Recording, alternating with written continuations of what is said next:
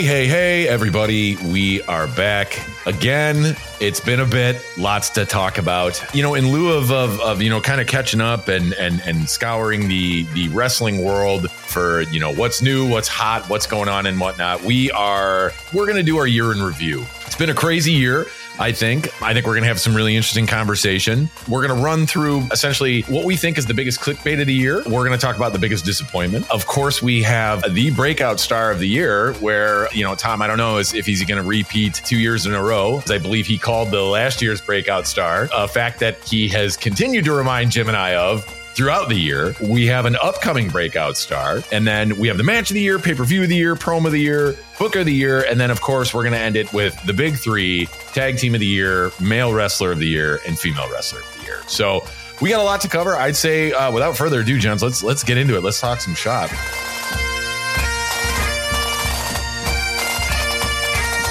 I don't know who wants to start. Biggest clickbait of the year, the biggest. What do you think was the biggest story? To me, I think the biggest story of the year is the CM shenanigans and CM Punk going quote unquote home to the WWE. I think that was probably the biggest, in my opinion, the biggest story of the year. What do you guys think? Yeah, I mean, it was a pretty gigantic story. It's an ongoing gigantic story. Yeah, I don't think that's a bad choice whatsoever. Yeah. No, that was mine. It's our first unanimous decision of the night. Or what was that? No, that wasn't my time. I don't think Jim was going with that one. No, that wasn't yours. No. Jim, you are now. Guess what? Oh, I'm sorry, Jim. Okay, well, my bad. Then I guess I'll go and I'll bet. I was going to pick CM Punk as well. I forgot. It's been so long. We've actually talked. I forgot that we usually do a call and response. It'll be our fastest episode ever. Goes into biggest disappointment, and he's like, this podcast. Biggest disappointment. My words used to matter. Oh no, Tom. We'll before we throw it back to Jim. But that was my biggest clickbait of the year. Was just the whole when it started, because he comes back, after the brawl out. Seems to be like, okay, we've put it behind us. We're going to move on. He has another incident with Jack Perry at the Wembley show. And then there it goes. And he's gone. And then he shows up at Survivor Series. And oh man, if I wanted to make that my biggest disappointment of the year, but that was way too easy and whatnot. But I think low-hanging fruit. Yeah, I know. We've covered that enough and how much he's like, how big of a fucking sellout he actually is. So go back and listen to that episode. But I'm with you, Tom. That was my biggest clickbait of the year, was just all that CM Punk shenanigans. So, well, yeah, not to be that guy, but my biggest story of the year was Endeavor buying WWE. Wow. I mean, you talk about as well. Yeah, talk about a seismic shift in the industry and how history is going to play out and how we've already seen it play out, right? You're seeing Vince being pushed out. You see Kevin Dunn making his way, leaving the company after 30 fucking years, which is 30 years too many. You're already seeing major changes happening to the product and to the philosophy of that business. So to me, that is, like I said, that was a generational seismic shift in the industry. Was wrestling control that company out of Vince McMahon's cold, dead hands. Are they, just speaking of Vinnie Mac, is he still on the board? Because I remember there was, because they labeled him high risk, right? And they were like, it was enough that they were trying to, I don't know, corporate speak and like how the boards work and everything like that. But like, I do know that, basically, you can get voted out, et cetera, and whatnot. And that's what was the understanding of why they were kind of labeling him a high risk was, he didn't, he's too much of a risk with how big of a piece of shit he is. And so they were going to essentially get him. But then I never really heard anything about that. I think you shared that with us, Jim. And then it kind of just went like mum. So I would assume he's still with the board, or is there any movement on that at all? He's still there. He's just neutered completely is the thing. And that you're absolutely right. They're setting the table for dismissing him. But I don't know if you guys will remember this, but we talked about this a while back. There's a federal law in place that says that you're not allowed to cash out your stocks within a certain window after a buyout. That way you can't, kind of negotiated a sweetheart deal for yourself. Yep. And so they can't get rid of McMahon for a certain amount of time. But I think they're definitely laying the groundwork and made it very clear, like, we're taking away all of your power. We're taking away yes, you're still going to get money, but your voice is now meaningless. Kind of like mine on this podcast. They said to Vince McMahon, you are the Jim Yeager. All decisions are unanimous. Fuck you. Is what they did to Vince McMahon. That's exactly. And finally, you understand your place in this podcast, Jim. So I think, and one thing Jim, I'm really glad you actually picked this as your biggest clickbait item.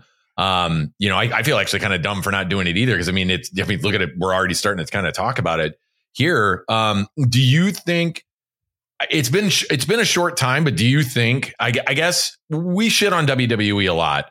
And a lot of that was, a lot of it was because of the Vince McMahons, the Kevin Dunns, a lot of stuff. Like, since they're gone now, I think it's a little too soon with Kevin Dunn, just because that was 2-3 weeks ago, if that. Not even. I think it was like 2 weeks. He's not gone till the end of the month. But he's not. Okay. I thought he was already gone. Yeah. But are you seeing any improvement? Do you think? I've watched a couple. I haven't seen really any improvement. I'm happy some folks are coming back. I think that got unjustly let go. I think that that's going to come around. I think that there's going to be, there's definitely been some buzz of 2024 is going to be like the year of, hiring talent. Like, it's going to be kind of the Monday night, not necessarily the Monday Night Wars, but the WCW, WWE back and forth kind of stuff, and whatnot. But got away from my original question though, was do you think you've seen improvement since the Endeavor, has kind of taken over, and Vince is really, his creative voice is all but muted at this point, and like a lot of his buddies, Kevin Dunn's, all this are kind of getting the axe. I've seen, in terms of the talent that have come back since Vince has been pushed out, and the talent that are expected to show up since he got pushed out. I think there's a difference there. There's not a tremendous difference in the product itself. There is a tremendous amount of difference to me in the production. The production of the programming is very different now than it was, at this point last year. I think it's a very different product from a television perspective. I think they're approaching the business differently. They're looking to renew their television licensing deals. They're probably not going to stick with USA and Fox. Right. There's going to be some movement there and I think there's lots of, there's a lot of discussion about Warner Media possibly buying the rights. So then you'd have AEW and WWE on the same network on different nights. That's not a discussion that would happen with Vince McMahon still at the wheel. So I think there has been some important differences there, but I think the biggest differences are what's looking like on the horizon, looks like it's going to come up. Yeah, good take. Tom, what about you? What do you think? I know we don't watch a lot of I know I don't. And what I've seen is it's hard because I'm so damn jaded about how much I can't stand that stuff. But I will agree with you, Jim. Nobody noticed, Mike. Nobody noticed. Who knew, right? No, you're definitely right. The production value is remarkably different. I would even say some of the storylines are remarkably different and whatnot without him there. But overall, again, I haven't seen any, major shifts, but Tom, what do you think, since this Endeavor takeover? I don't know. I don't think we're going to see anything major, like in a positive way that we're going to notice in the next. I would maybe say after WrestleMania, we might see some interesting stuff. Like Jim sent us that text, or the TikTok of that, of Cody Rhodes, somebody, pretending to be Cody Rhodes. And long story short, they're bringing back CM Punk and The Rock when it should have all been Cody Rhodes all this time. And it's kind of like that whole storyline is completely muddled and confusing. And it's pretty much all but done now. And now you're moving towards The Rock and CM Punk. And it's very confusing. So I don't think we're going to see a drastic change until well after WrestleMania. Personally, NXT was, I always gripe about NXT, I feel like. And that is awful. That has not changed in the slightest. I guess maybe for a different podcast, I think it's actually gotten worse. But like, I don't know. I mean, it's tough to say. I think we'll have to see play out WrestleMania and see where it goes from there. I think it's funny before we move on to our next topic. It's funny. I don't know if you guys been seeing it a lot lately, but it seems like I don't know why they're doing this, but like a lot of like Dijak, a couple other people are like, no, man, NXT is really good. Like, and I'm like, man, when you have to come out and tell people that you think your product's good, it's pretty fucking bad. Like, that's you're reaching, man, for viewers. Like, it's like the guys who are like, support local music. Well, maybe if it didn't suck, you know, I would. Like, if your local band wasn't just shitty covers of Pantera, I might get more into it. But well, it's what blows my mind is that like these guys are like, oh yeah, no, NXT is the best it's ever been, and I'm like, what weird ass drug are you on? Like, man, please give it to me. Yeah, share with the class. I want a drug that will completely alter my like view on reality. God, so bad. That is, it's well, like, Jim said it best. It's, you know, the local shit band that everyone is like, oh man, they're the best. You got to check them out. And then when you check them out, you're like, this is awful. And this is going absolutely nowhere. I don't know what will fix NXT, but man, nothing currently. That's for sure. I don't know, man. I really don't. Oh man, what a disappointment. Speaking of disappointments, there it is. Yeah, there it is. It's been a while. No, speaking of disappointments, you know, I'd say we can move on to our next topic here, you know, biggest disappointment.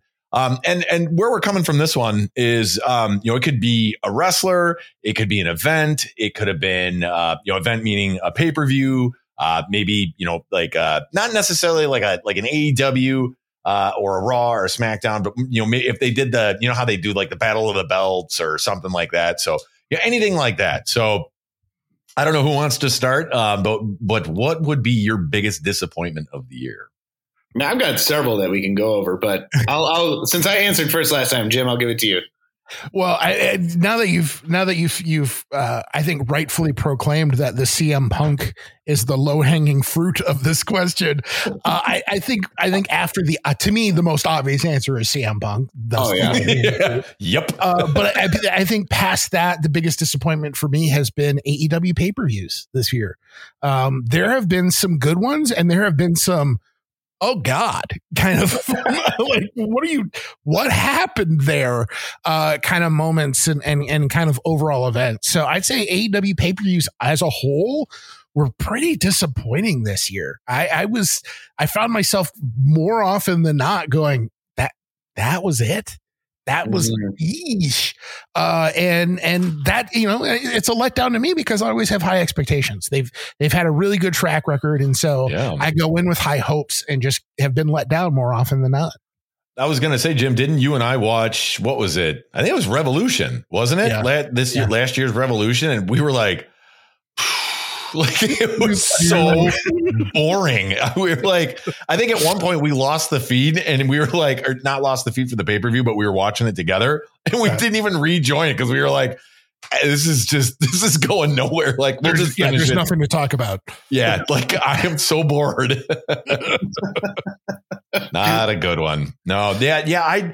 I would, that was actually on one of my lists too. Or I guess on my short list, for biggest disappointment was there definitely were some stinkers this year. Where like you, Jim, where it was like, that's it. Okay.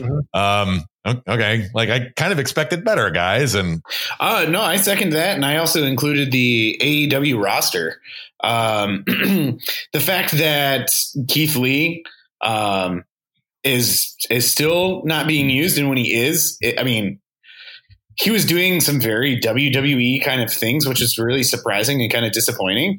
Coming out with a Santa hat, and they threw him in this last minute feud with Swerve, and then he gets hurt. And so like Keith Lee for sure is tied with the AEW roster, but I just think that we're seeing kind of what we've always kind of complained about is that there's insane amount of talent and they're not being used.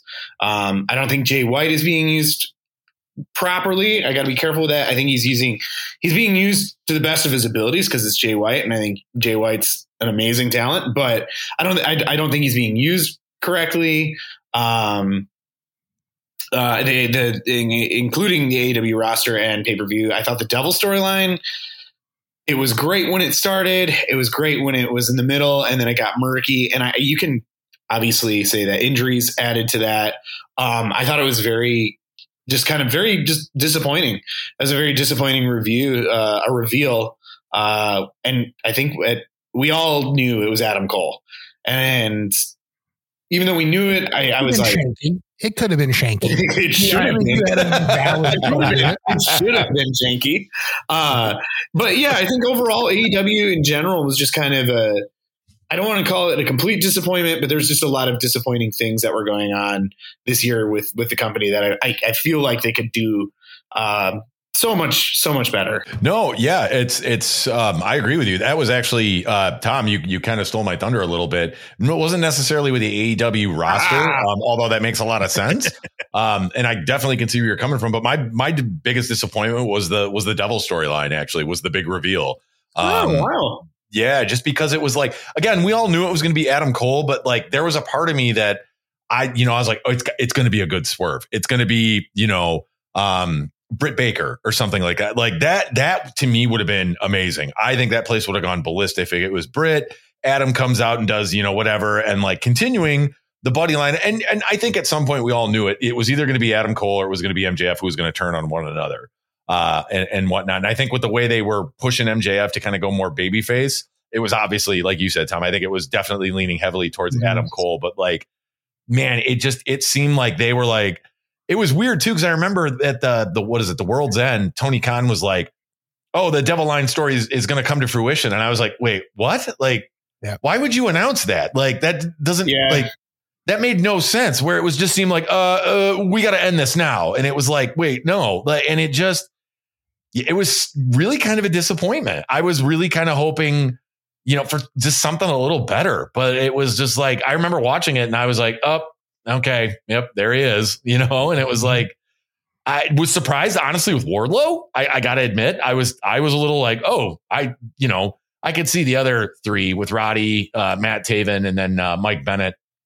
That makes sense. But I was kind of surprised with Wardlow, just because and again, kind of a disappointment is like when he comes out the next Wednesday to kind of, explain his actions, it's like they're almost setting up Adam Cole and Wardlow, what they did with Wardlow and MJF, where it was like, oh, he's just going to give me the title. Like, what? Like, I mean, I know things get recycled and whatnot, but I'm like, you're going to do the same storyline twice with the same guy, essentially. Yeah. You know what I mean? Like, not that I don't think MJF and Wardlow had that or whatever, but it's going to be this animosity towards the leader kind of thing. And it just was really disappointed in it and just really kind of like, it felt lackluster. Like you, Tom, it was, came out of the gate pretty great and was like, oh my God, who's it going to be? And all this. And then it was like, man, they just fell flat on its face to me. I think we've all said it a million times that like, as great of a booker as Tony Khan can be, man, he can be his like own worst enemy.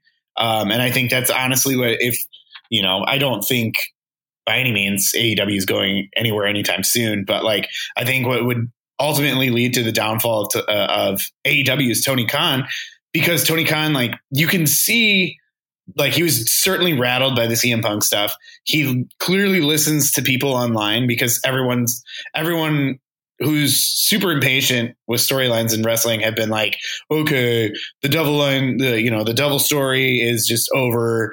It's whatever. And we're just like, let it build naturally. And then he's like, listens to him. And I think that's why he said what he said, was he's like, hey, don't worry, it's going to come to fruition. And it's like, dude, you just literally shot holes in your own story. Like, what? Yeah, like, what are you doing? And that's him, to me, listening to Marks, him listening to the internet community, which is like, dude, you got to also, in order to like have a good wrestling company, you have to do things that you want to do, not what everybody thinks that should be done.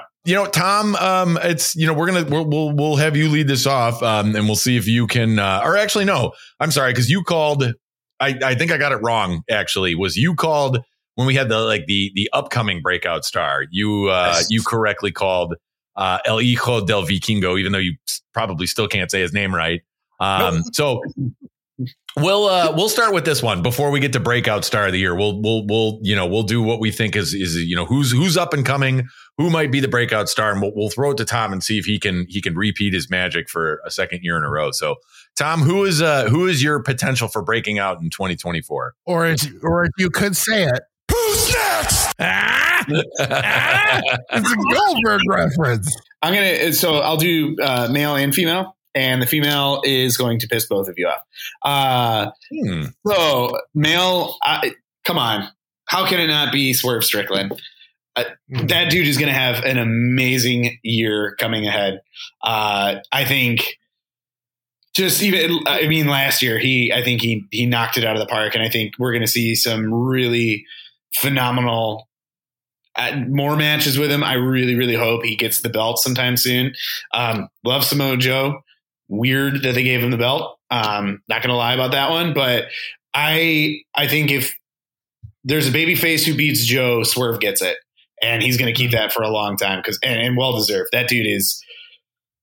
I mean, I hate being this corny, but the it factor, he's got literally every one of those check mark boxes checked off. You know what I mean? Swerve rules. Yeah. I mean, come on. You got there. Yeah. You're swerving while you talk. That's all. Swerving while you drive. Swerving for my next pick. Okay. All right, Mike. I think this is going to anger you more than anything, Mike. I truly believe, and I think it's warranted, and it's the reason why we haven't seen her, and we're probably going to see her at the Royal Rumble. I think Jade Cargill is going to be one to watch this year. Thank you. Good night. I was like, all right, guys. Well, I've really enjoyed doing this podcast with you. I'm going to say, well, good night, guys. So here we are. For the record, Tom. Really? For the record. So here we are. Tom. No, fuck you. For the record, Tom. I'm going to come to Mike's defense for a second here. All right. Because you have given Mike untold buckets of shit for his Dominic Mysterio hot take. And now here you are talking an amazing take. Thank you very much. I feel like I don't know either of you anymore. So hear me out. All right.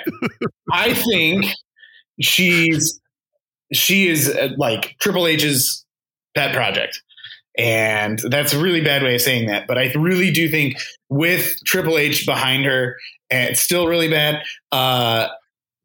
with Triple H, I don't know. You know what I mean? You don't get it. I think Triple H is setting aside to make Jade Cargill the next Charlotte Flair.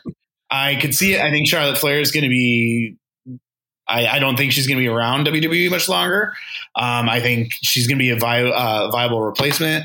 I say what you will. I think there's reasons why you don't see her on TV. I don't think it's just because they've got her from AEW and she sucks. I think that she's really going to take, I think, WWE's women division where it should be and where it needs to be. And I think she's the one who's going to do it. Which, by the way, okay, for my defense here, Jim, okay. For my own defense. Eddie Guerrero. Okay. Right. Let's not forget who he compared him to. I'm just saying she's going to do it on her own without the Triple H. You compared Dominic Mysterio to a god of wrestling. Whatever, just man. The hair. He was just talking about the hair. Just talking about the hair. The hair. Fuck both of you. How about that? Jerks. I think echo Swerve, of course. Swerve is going to be the year of Swerve. There's no two ways about it. The one I'm really excited for, though, is Julia. There's a lot of speculation that Julia is going to come to the U.S., that she's done with Stardom. There's a lot of speculation she's going to WWE. I really hope that she doesn't. I hope she ends up going to AEW. But I think once Julia gets in front of an American audience, she's going to blow the fuck up. She has an amazing talent. She has an amazing in-ring style. She's hard as fuck. And she's marketable. She's incredibly marketable. And so I think Julia is going to have a fantastic year. And the only reason she's not a bigger star right now is because there's no, Stardom doesn't have an American television deal. Once Julia is on American television, she's going to be fucking huge. And I'm really looking forward to it. No, both good picks. So I guess, okay. So, I was going to say unanimous pick, but I'm an idiot and was thinking of something else. No, my actually. Jade Cargill? No, I do not. And if she shows up at the Rumble, no. She's totally showing up at the Rumble. She's definitely showing up at the Rumble. Oh, she's showing up. She's not going to win it, but she's going to show up. Yeah, she's going to be in it. No. There's going to be like her and Bianca stared out. Mike looks so fucking pissed right there. I looked over and I saw Mike side-eyed. It was so mad, dude. I don't. Oh, man. Anyway, whatever. Hey, when I'm right again next year. Okay. She is that El Hijo del Vikingo, sir. Yeah, not even close. Like, she's got a long way to go. Oh, Lordy Lou. No, what would you do if in the Royal Rumble she does like this? The 900 that he does or whatever? I think my heart would explode. I think everyone. Yeah, I think that's the seventh sign of the apocalypse. Right? That's what I was like. She does it, and the building just. That's like Hulk Hogan doing a flying head scissors. It's just not going to fucking happen. All right, sorry, Mike. Go ahead. No, it's totally fine. No, so my upcoming breakout star, and supposedly, and I think again, kind of to not to shit on Tony Khan. I think he kind of spoiled it a little bit, but mine is Daniel Garcia. I actually think he is going to have a really, really great year. I think he's really been, if you kind of look at his trajectory since he came out of AEW, like not a scapegoat, but has been really put in some garbage stuff, but has been like had some pretty damn good matches. And I think him just being in the Continental Classic was a really good telling. Of I guess not telling, but that he seems to be getting out of this, like getting paired with those two fucking bozos. What is it? Angela, whatever their names are this week, getting away from them, getting away from Jericho and whatnot, and really getting back to being the Daniel Garcia, the wrestler, he put on some bangers this year. I think he's really going to have a good year. I really do. I could see him definitely, maybe not quite TNT title, because I think that is just a piece of gold set aside for Christian Cage and Edge, or Adam Copeland and whatnot. But I could see definitely an internet, or what is it, the international? Is it the international title? Yeah, I could see him doing that, absolutely. So he's mine. But Jim, and for my female, same with you, Julia. She is unbelievable, and I 100% agree with you. Get her in front of a bit of a more, not that Stardom is not marketable, but get her in a bigger market, more like TV time, getting on. And absolutely, I think she's going to blow up. I really do. She is amazing. I'm drawing a total blank on the match that you told us to watch just the other day, Jim. It was her and Mariah May. Oh my God. I Julia watched that. Versus Mariah May was a fucking banger. Holy smokes. I was even impressed with Mariah May. I was like, all right, cool. Like she's pretty darn good. So Stardom has, they have some misses, but they put out a lot of really great female talent. They really do. Mm-hmm. So it's Stardom. And then what's the other one? What's the other big? Joshi Shimmer. Pro? Oh, Shimmer. Yeah. Shimmer. So yeah, no, those are my breakouts, or upcoming breakouts. So I think on the flip side, we can do, again, male and female breakout. Who are your biggest breakout stars? 2023. Who are your biggest breakout stars? Tom, we'll start with you. I mean, really? Do I need to say it? Yeah. Do I need to say it? El Vikingo, man. That, Jesus Christ, that kid had a kid. I mean, man, he's pretty young, isn't he? He's like, he's very young. He's like 25, I think. 25. Mm. Yeah. Which compared to us makes him a kid. Yeah. Yeah. I mean, what, I mean, seriously, what more can we say about him, man? That guy put on a tremendous match after match. We were lucky to see him, live. What was it, June-ish? And I mean, if anybody's, listening has been to an AEW taping, they're long. They're at sometimes it kind of loses pace a little, but I remember when we were all there, I mean, the minute he walks out, you're just like energized and you're like, it could be like 3 a.m. and this guy can just, I mean, he's got everything you need as far as like luchador style wrestling. He can tell a really amazing story with everyone he's in the ring with. I mean, let's mention, one of the greatest matches. Maybe it'll appear a little bit later, but him and Kenny Omega to have that televised. I mean, everything about that match was just what I love about professional wrestling. I can't say enough about the guy. I really hope he has a even better 2024. I'm betting we're going to probably see him lose the title. I would love to see him and Andrade have. I mean, I feel I'm pretty sure it's safe to say Andrade's headed back to WWE, but I wish we could see him and Andrade have a couple more matches. But Del V can go all the way, man. What about your breakout female star of the year? I feel like AEW's women division is struggling very much. They need Jamie Hayter back. We need to see more Britt Baker. I'm really disappointed with Saraya's. I was weirdly she's a disappointment. Yeah. Very disappointed in that. I am not stoked at all that Thunder Rosa's back. I've never really been a fan. I really, again, it goes back to their usage of their roster. I mean, they have women there to use. They do. Mm-hmm. And they just, for whatever reason, don't use them. I mean, how do you say her name? Tara Valkyrie?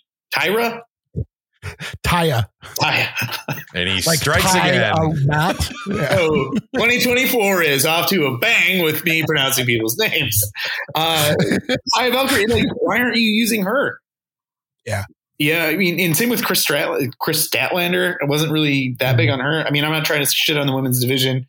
There are amazing women talent there. They just can't seem to see what, I don't know, can't seem to pull their head out of their ass and actually like build a division around somebody. Well, I mean, hey, Mercedes is coming to save them. So yeah, any minute now, Mercedes is supposed to show up. Are you sure about that? That's what I'm reading. I've heard it too. She's getting close to, yeah. I heard there was a lot of like, she was doing a lot of like CM Punk stuff, like as far as like how cryptic he was being, she's doing the same thing.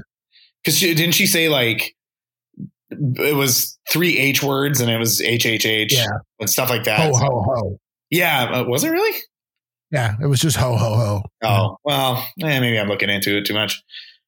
That tends to be the thing with the internet wrestling community is everything is a sign. I'll put it this way. If Mercedes doesn't show up at the Royal Rumble, she's going to be in AEW. If she doesn't make an appearance at the Rumble, she's in AEW. And to me, that's final. Yeah. No, that makes sense. I had, assuming I still have a say here, I had what was your breakup? So anyway, Tom, thanks. No, did you guys hear some feedback on your end? I had for female breakout of the year, I had Willow Nightingale. Who I fucking love. I think she's getting TV time. She's getting a lot of TV time and I want her to have more of it. And I also want her to have my babies.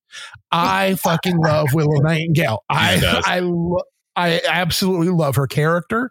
I absolutely love her in-ring work. The fact that she was the inaugural NJPW Strong Women's Champion is going to be a huge feather in her cap that they can build from. She's young. She's got a long road ahead of her. I'm a big Willow fan. I love me some Willow. As far as men's breakout of the year, I'm going to throw you a little curveball here. I'm going to throw you a little Tom action. I'm going to throw you off your game. I think the breakout star of the year, Christian Cage. Not because he's the new guy on the block, but because we saw a side of that man this year that I, for one, have been blown away by. I've been absolutely, he has had phenomenal in-ring work. His match with Darby was so fucking good. His mic work obviously is top caliber. So good. I think Christian is having the career defining year. And I think this was the year of Christian Cage. And, you know, again, not a breakout in the traditional sense, but I think it was a breakout that, my God, at this point in your career, you're able to still do stuff like this and invent this kind of style. So can't praise him enough. Oh man. Yeah. He was on my short list actually for male wrestler of the year. I couldn't believe it. I was like, I cannot believe I'm actually considering him as you know, he's in the category of male wrestler of the year. He's doing unbelievable stuff. And I mean, this was a guy who, you know, I think really the thing that I would say the biggest thing that I ever loved that he did was when he would throw temper tantrums and he would like smack the ring. Like, it was so funny. And he hated that. I think he's gone on record saying that it was like embarrassing. And so he's like, I'm a grown man throwing a temper tantrum basically. And it was just, he did. I mean, he's really elevated himself this year. And I really can't wait to see what they're going to keep doing with this, you know, with the story between him and Adam Copeland, and what he's always whispering to Lucha Kill Switch Saurus or whatever that fucking moron's name is or whatever. But like, it's keeping me interested. I like that one though. Kill Switch Saurus. Hey, you're welcome. No, good. No, excellent choices. And Jim, I kind of went kind of your route too. With my breakout star. And again, not necessarily in the sense of, you know, like an El Hijo del Vikingo or a Willow Nightingale, but if the cap is any indication of who I'm talking about, it's the Mad King. The Mad King. No, it was the Brooklyn Brawler. Just kidding. It was Steve Lombardi, guys. Aaron Judge. It's going to be Aaron Judge. He's brilliant. No, I thought Eddie had a remarkable year, and honestly, rightfully so. I love that he's the Ring of Honor champion, but I wish he kind of wasn't. I really loved Eddie's kind of Tommy. Can't believe I'm going to compare him to the old Tommy, not new Tommy. Yes, old Tommy. When it was like he was chasing it was just a dream. I felt like Eddie was always like that. And I mean, you put a mic in that guy's hand and anything that comes out of it is going to be great.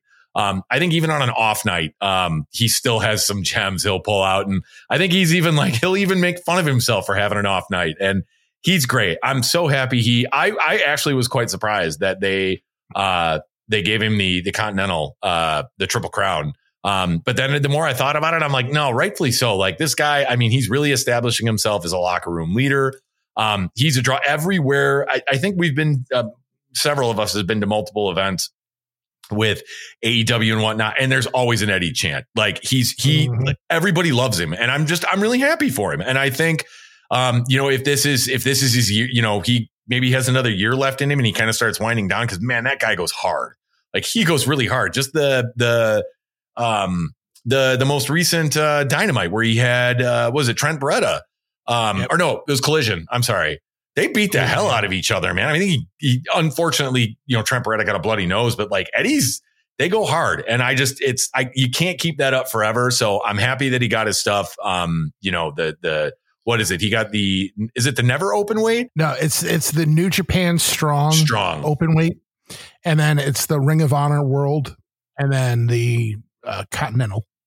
Yeah. So I was really happy for him. I thought it was a really, really good year for him. And yeah, no, again, like you, Jim, not really in the sense of a breakout, but I think this is like the most if I recall, pretty much like some of the most, you know, titles, et cetera, wins, recognition that he's gotten in a long time. So I'm really happy for him. And I love Eddie. So as far as women, I actually I can't believe I'm going to throw something out from WWE. I don't know. I really liked her. I liked what I saw in her. And I think she's going to get, I would actually love to see her and Rhea Ripley go at it again. I think it wasn't the best match. Zoe Stark. I really like, she's not bad. I like what she's doing. She's got skill. She does. I think she really reminds me. I love the Trish Stratus stuff that they were doing. I thought that was really clever. I think if Ivy, how do you say her name? Ivy Nile.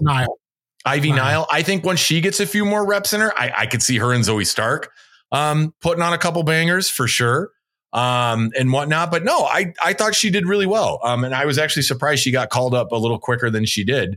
And like, again, it wasn't, the match with her and Rhea wasn't the best, but I think that was, if I remember, that was still like right around the Endeavor and, all, crazy things were happening. So I think it just things weren't clicking, just due to the kind of the natural chaos behind the scenes and whatnot. But no, I thought she had a really, really great year, and I'm really looking to if there's kind of one shining moment coming out of WWE for me, it's Zoe Stark. And I think she's, I really like to see what she's going to do. So I think moving on, I don't think we covered this last year in our year in review, but we'll throw a new topic in here, and that is promo of the year. I keep throwing to you guys, so I'll take the lead on this one. And he's already been talked about. And that promo comes from Mr. Swerve Strickland. And when he broke into Hangman Page's house and basically threatened his child, I was like, wow. And which ultimately led to one of, it may get mentioned a little later on, one of the best matches I've seen all year. I thought it was great. I thought Nana played his part perfectly. With he's like, we got to get out of here, boss. We got to get out of here. And Swerve's like, nah. And he throws the shirt into the crib, and it was great. And and it'll be interesting to see, Tom. I meant to touch on this when you said it, is that, cause obviously, you can have a heel versus a heel, but I can't see Swerve going babyface. And so it'll be really interesting to see how they're going to do that. It's going to be, I guess, who's worse, Joe or, Swerve. But man, he did a couple of promos with Hangman that were pretty damn good. But the one where he broke into his house was good, but I think he did one right before that where he was on the set, of his, music video that was coming out. And he's like, and, Nana's doing his bit and Swerve basically shuts him up, and he's like, I should be happy. Why am I not happy? Why am I not happy? And that was great. But yeah, no, the one that did it for me was that when he broke into his house. That sounds so bad, but oh man, what a scathing promo I thought that was, and just really helped cement him as man, he's nasty. And I can't wait to see what's going to happen next. So that was my pick for promo of the year. Tom, what do you got? To add what you said with the whole Joe and Swerve, I think it's going to be a triple threat. I think Paige is going to be in there. That's the only way they're going to make it work, is that they're, at some point they're going to gang up on Paige, and then Swerve will, we've seen it a million times, but it's going to be amazing. I think it's going to be great. I have a tie. The one is Cody and Paul Heyman going at it in the ring. I thought that was the story that Cody's been doing has been such a disappointment, but you can't deny that promo. They talk about the dream. I think Paul Heyman legitimately broke for real. I think we actually saw Paul Heyman cry and break character. And two, I would even add the promo that he does with Roman afterwards the next week I thought was substantially great storytelling. It was very old to me. It was very old school, very emotional based. You reel your audience in with emotions and not with actual physicality. And need I say more, gentlemen, for probably the greatest promo ever? Go fuck yourself. Go fuck yourself. How can you not? That was fantastic. The fact that it was played over and over again, the fact that we continue to use it, it was, sometimes simple is just best. And he said it right then and there. Go fuck yourself. I think that was one of the greatest promos I think I've ever seen in a long time. Well, didn't he? Because it was all Copeland, right? And then that's all he said, right? Well, all Christian said was "Go fuck yourself." Yep. Well, because that was my pick, right? That was my pick, and I had this whole thing. I was going to set the stage, right? It's Wednesday night. It's October. Adam Copeland has just arrived in AEW after spending this lengthy career in WWE, shocking many of the fans. And he's there, and he comes out on Dynamite to give this heartfelt speech about how he misses his friend Jay and how he grew up with this guy. And he knew that as his career was coming to its twilight days, he needed to be with his friend and he needed to end their careers together with one last run, pouring his heart out only to be told, go fuck yourself. And one of the greatest crowd pops I've ever heard in my life when that happened. It absolutely, the setup, that's one of my favorite jokes of all time, right? What's the difference between a good joke and a bad joke? Timing. That's exactly what this was, right? It was the timing of it, right? What made that work was that long promo by Adam Copeland, followed by go fuck yourself. You want to cement yourself as a heel? You want to cement yourself as that I don't give a fuck guy? Just perfect. Just absolute perfection. I think also too, what made it that much what made it so much better was the fact that, we grew up in Attitude Era. We've grown up in Golden Era. That was a very wait, he said what? That was a shocking kind of I was shocked. I was legitimately I was laughing hysterically, but I was like, wait, what? He said what? And then Jim was the one who tweeted. He was like, oh my God, Christian Cage just told Adam Copeland to go fuck himself. I was of course, I'm just no, that. I was like, there's no way that happened. He's exaggerating. Yeah. I was like, okay, all right. Sure enough, there he was. I thought it was. I love it. I loved it. I missed it. Obviously they bleeped it out live. Well, maybe they didn't, because I think Adam Copeland's retort was not bleeped out, which was hysterical. I was like, whoa, somebody forgot to hit the mute button. I remember, Jim, you were being like, oh my God, you guys have got to see this. It's the greatest thing ever. It was one of those very rare moments where my jaded old ass was like, oh my God, out loud. I had to out loud go, holy shit. So good. It just goes back to us 90 kids being like, we said fuck on TV, guys. You can't do that. You can't do that. If you squint, the pixels kind of look like a boob. Yeah, it was exactly. If you go cross-eyed, you can see it. It's like a magic eye. On channel 99. The good old days. Good old days. Speaking of good, though, I think that leads us to our next topic. Best pay-per-view, or I guess what the fuck are they calling them now? PLEs or whatever. Premium live events. Why? Thank you very much. So dumb. All right, sorry. What was your favorite PLV? No, or PLV. Really? I don't know. Anyway, what was your show of shows this year, gents? I haven't gone first in a minute. I'll say for me it was Forbidden Door. I thought Forbidden Door was fucking fantastic. There were so many good matches on there. There were some dream matches on there. You had one of the best matches of the year. You had Ospreay versus Omega in that pay-per-view. I thought it was fantastic up until the penultimate match, which was the Suzuki, Sammy Guevara, Chris Jericho match. I think that was the only oh God, this doesn't belong here kind of a thing on the bill. No. But everything else was just it was fucking fantastic. Suzuki and Jericho. I know. Sorry. I just gross.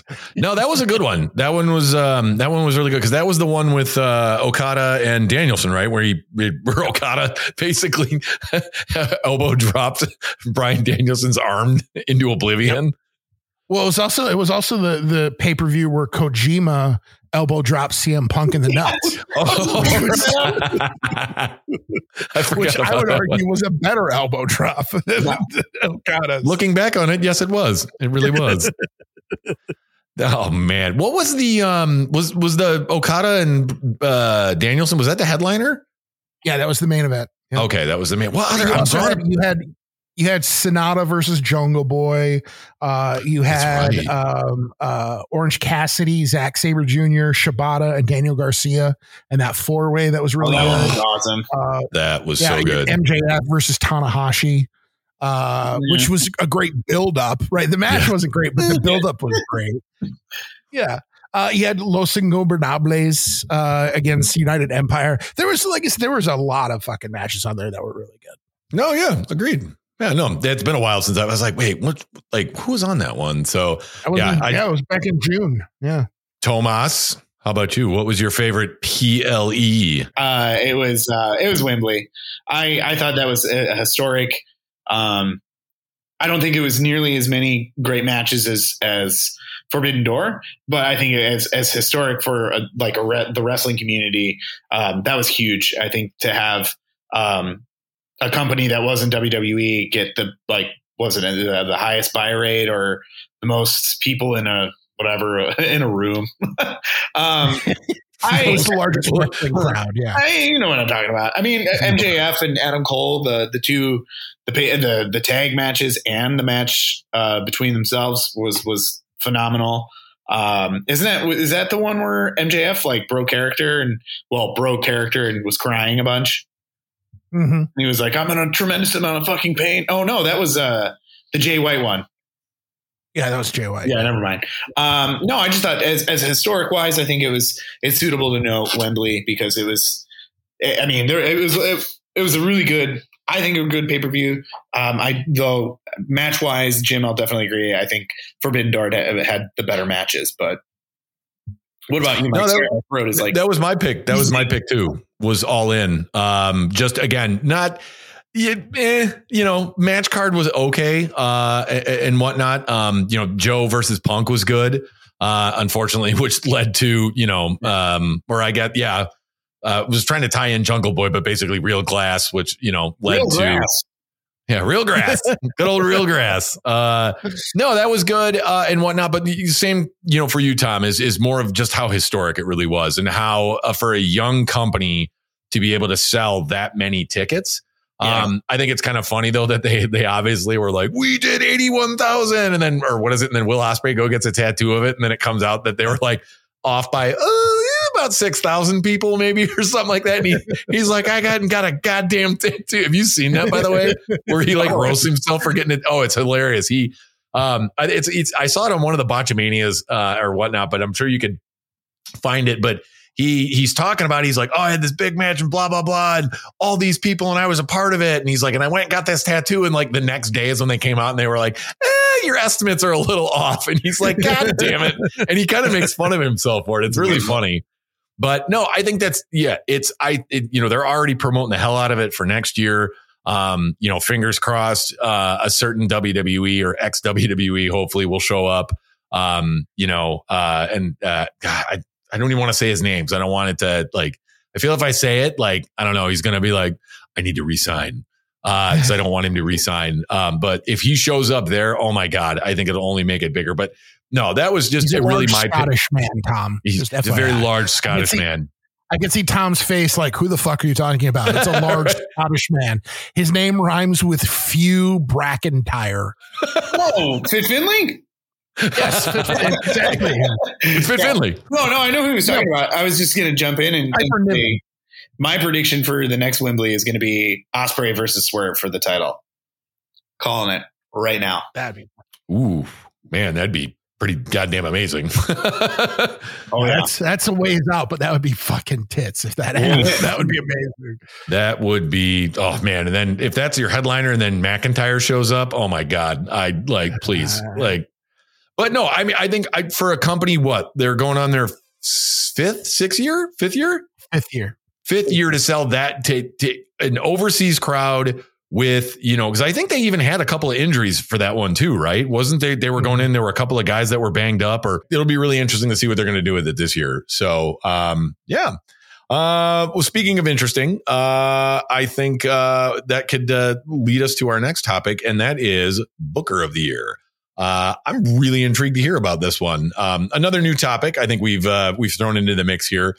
Just given the amount of wrestling that is out in the world now and the different promotions, and whatnot. I think it's a damn good topic to talk about to see, who booked the best year. So Jim, why we'll start with you, my friend. Who do you think was the best booker of the year? And if you say Billy Corgan, I'll kick my own ass. I'll kick my own ass if I say Billy Corgan. No, I really wanted, I tried to justify to myself not giving it to Tony Khan, and I can't find a way to not give it to Tony Khan. I already addressed, there were some stinkers, right? There were some pay-per-view cards, and there was a stretch there where TV was not good. But on the whole, he pulled out some really good shit and puts on good matches more often than not. So like I said, I didn't want it to be a Tony Khan love fest. But you look at his accuracy rate and you look at the accuracy rate of a Triple H, or of a Scott D'Amore. It's just not even fucking close. Or Court Bauer. To me, Tony Khan was able to put together the product better than anybody else, far more consistently than anybody else. So yeah, I got to go TK. Good choice. Good choice. Tom, what about you? Same, for the exact same reasons, honestly. I think, again, like I talked about earlier, some of his biggest and best strengths are also his biggest and worst weaknesses. I think he when he does placate to the fans, it can be great and it'll be fun. And he gives us tons of dream matches, but that's where I'm like, as a wrestling fan, I'm definitely invested more in. But like Jim said, I mean, he put on some pretty bad TV. I think Ring of Honor is kind of struggling a little bit, if we're being honest. I don't understand what's going on there. Again, you have so much talent and you don't really know what to do with them, that or they're hurt. Yeah. So yeah, I mean, I think, I've yet to be blown away by a stretch of WWE product. And I think that's a huge deciding factor for myself, is that, yes, can Triple H put out some really great pay-per-views and put out some great television? It's too inconsistent for my liking. Whereas Tony Khan, he can get you hooked for a while, and then all of a sudden that's when he starts losing you, and you're just like, oh, wait, where are we going here, Tony? And then he announces, he's like, oh, here's my plans, and this is what I'm actually trying to do. And it's like, if you just would have settled down, we could have got there, buddy. But one less bump. yeah, exactly. So I have to give it to Tony Khan. No, I actually, I kind of wanted a little bit of a different route. Again, because I thought it was just too easy with TK. Obviously me just being a big, AEW fan. And Jim, you actually brought him up. And that's Billy Corgan. No, I'm just kidding. No, so hear me out, guys. No. And I went with Scott D'Amore, to be honest. Not great, but I was always finding myself, well, what's going on in TNA? What's going on? And pleasantly like, ooh, that actually sounds like a good match. Again, one of my on the short list. It didn't make my match of the year. But goddamn, Ospreay versus Mike Bailey was really fucking good. I rewatched that the other day.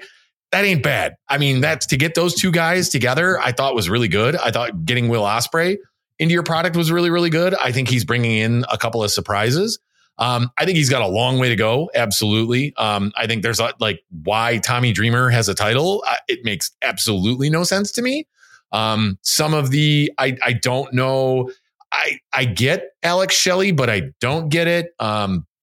Same with Chris Sabin. I'm like, I get it, but you've always kind of just been the X Division champion. Like, let's give somebody else a try, and whatnot. But he's got me like, what's going, you know what I mean? And I think that's a good, it's a telling sign for me, at least of, not a telling sign. I don't know how to try and say this, but just you're keeping me, where WWE, I think it's just, I always read it just to be like, okay, well, yep, still a shit show and whatnot. But I've definitely been, same with MLW has been like, okay, all right, whatever. But like every now and then Scott D'Amore seems to have a gem pop up where I'm like, all right, okay. And like now with Hammerstone coming in, I think that's kind of cool. I was happy that Jordan Grace, it's Jordan Grace. She came back. I think it's a bummer that he lost Deonna Purrazzo, but I'm happy Deonna Purrazzo is now with AEW. I hope that really sparks some much needed fire into the AEW women's division because she is awesome. Deonna Purrazzo is amazing. I think it's going to be a lot of fun. I hope she just doesn't get relegated to Ring of Honor. Because the last thing I think we need, I think it would be great to see Athena versus Deonna Purrazzo, but those two women should absolutely be on Wednesday nights or Collision. And why they're not, well, at least Athena, boggles my brain.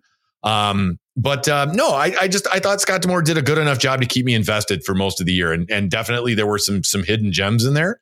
I was happy to see, Josh Alexander coming back. I really like him a lot. Now that he's healthy, I'm really looking forward to the him and Hammerstone. So yeah, I'm intrigued to see what he's going to do this year. I think it's weird they're going back to TNA. Yeah, no, an odd choice to go back to that. No, that's my pick. I thought Scott D'Amore did a good enough job, to really get some. To me, he seems like he's really trying to make TNA kind of legitimate and get some actual good, eyes on the product, as opposed to, just nonsense in WWE. MLW still just kind of small fries to really, really go anywhere. I think the biggest thing, what happened last year with MLW is Court Bauer was trying. I think that lawsuit with WWE was finally dismissed or something, and that's it. We're rounding the horn here. We're getting into some of the big ones now. I believe our first, kind of real big one is match of the year. Really intrigued to see what you guys are going to say here. So Tom, we'll start with you. Match of the year, my friend. What you got? I have quite a few runner up. Oh no, there's definitely been. I've got a few runners up as well. So I kind of figured this was gonna take a clip to get through. So I really enjoyed Gunther, Sheamus, and McIntyre. I thought that was probably one of two of really great matches we watched this year. Swerve versus Page. That was a tough one to put on the sidelines, but it was violent. It made me nauseous. It was brutal. It was everything that we said about it and more. I loved it. I love that they're continuing the story. I do want to mention though, when Adam Page came back, he's looking a little big. Adam Page got a little big on his break, not like fat, like muscular. You idiots who are questioning me. Was that? You mean AJ Styles? No, I'm talking about Adam Page when he came back and confronted Swerve. Oh, okay. You guys didn't notice that? He looked a little beefy to me. He looked the same to me, but yes, AJ Styles too did look pretty yoked. I don't study Adam Page's physique maybe to the level that you do, but I thought he looked so daily. My God, he was amazing. My God, you're beefy. The Usos versus Sami Zayn and Kevin Owens. I think that was pinnacle storytelling. Magnificent way to end night one of WrestleMania. Possibly the best tag team match I've seen, next to the stuff that FTR is doing, obviously. We all knew that they weren't going to get the belts for a really long time, which sucks. But I thought it was a great, phenomenal tag team match. And then Omega versus Vikingo, also second runner up. It'd probably be number 2 on my list. Me and Mike were talking about that solo on our Christmas vacation. That it kind of brought a love of professional wrestling back that we all kind of missed. And my matches of the year, they got to go to unquestioned Will Ospreay 1 and 2 with Kenny Omega. Come on. What more can we say? They put on, anytime those guys get in the ring, it's pure magic. Unfortunately, I hope, Kenny is healing and recovering quickly. What is it? Divicula Turca, whatever. What is it? Diverticulitis? What is it? Diverticulitis. So, God damn it. What is it? You're just whatever words are sort of near the syllables you just create. You're like a fucking 3-year-old with Asperger's. You're just like. Is it dive? How do you say it? Oh my God. Diver, like holy diver. Diverticulitis. Tick. Tick. You. Tick you light. Tick Light. you light us. Us. It's what Brock stomach Lesnar pains. had. He's got stomach pains. Yeah, he's got a stomach cramp, Tom. Dive a tummy ache. So I hope Kenny's doing well. But yeah, I mean, I hope he does get better. But I mean, that's a scary. I mean, it almost sidelined Brock, didn't it? He took a foot of his colon absolutely. out. Yeah, Right? I think it was like pretty much why he doesn't fight in UFC anymore. pretty much. Yeah, it Jeez. ended his UFC career. Yeah. Well, I hope it doesn't end Kenny's. Let's hope not, because I hope he's got a few more matches left in the tank. But Will Ospreay, both of those matches, match of the year for me. Good choices. Good choices. Jim, how about you? Yeah, it has to be Kenny versus Ospreay. It has to be. I would take Wrestle Kingdom as the number one, Forbidden Door as number two. But yeah, Swerve and Hangman, that death match they had was fucking phenomenal as well. So yeah, I mean, I to me, this was the easiest one to pick. I mean, we said it at the beginning of the year, right after that match at Wrestle Kingdom. We were like, well, fuck. Don't know what we're going to do the rest of the year because match of the year's already been fucking decided. And here we are. Yeah.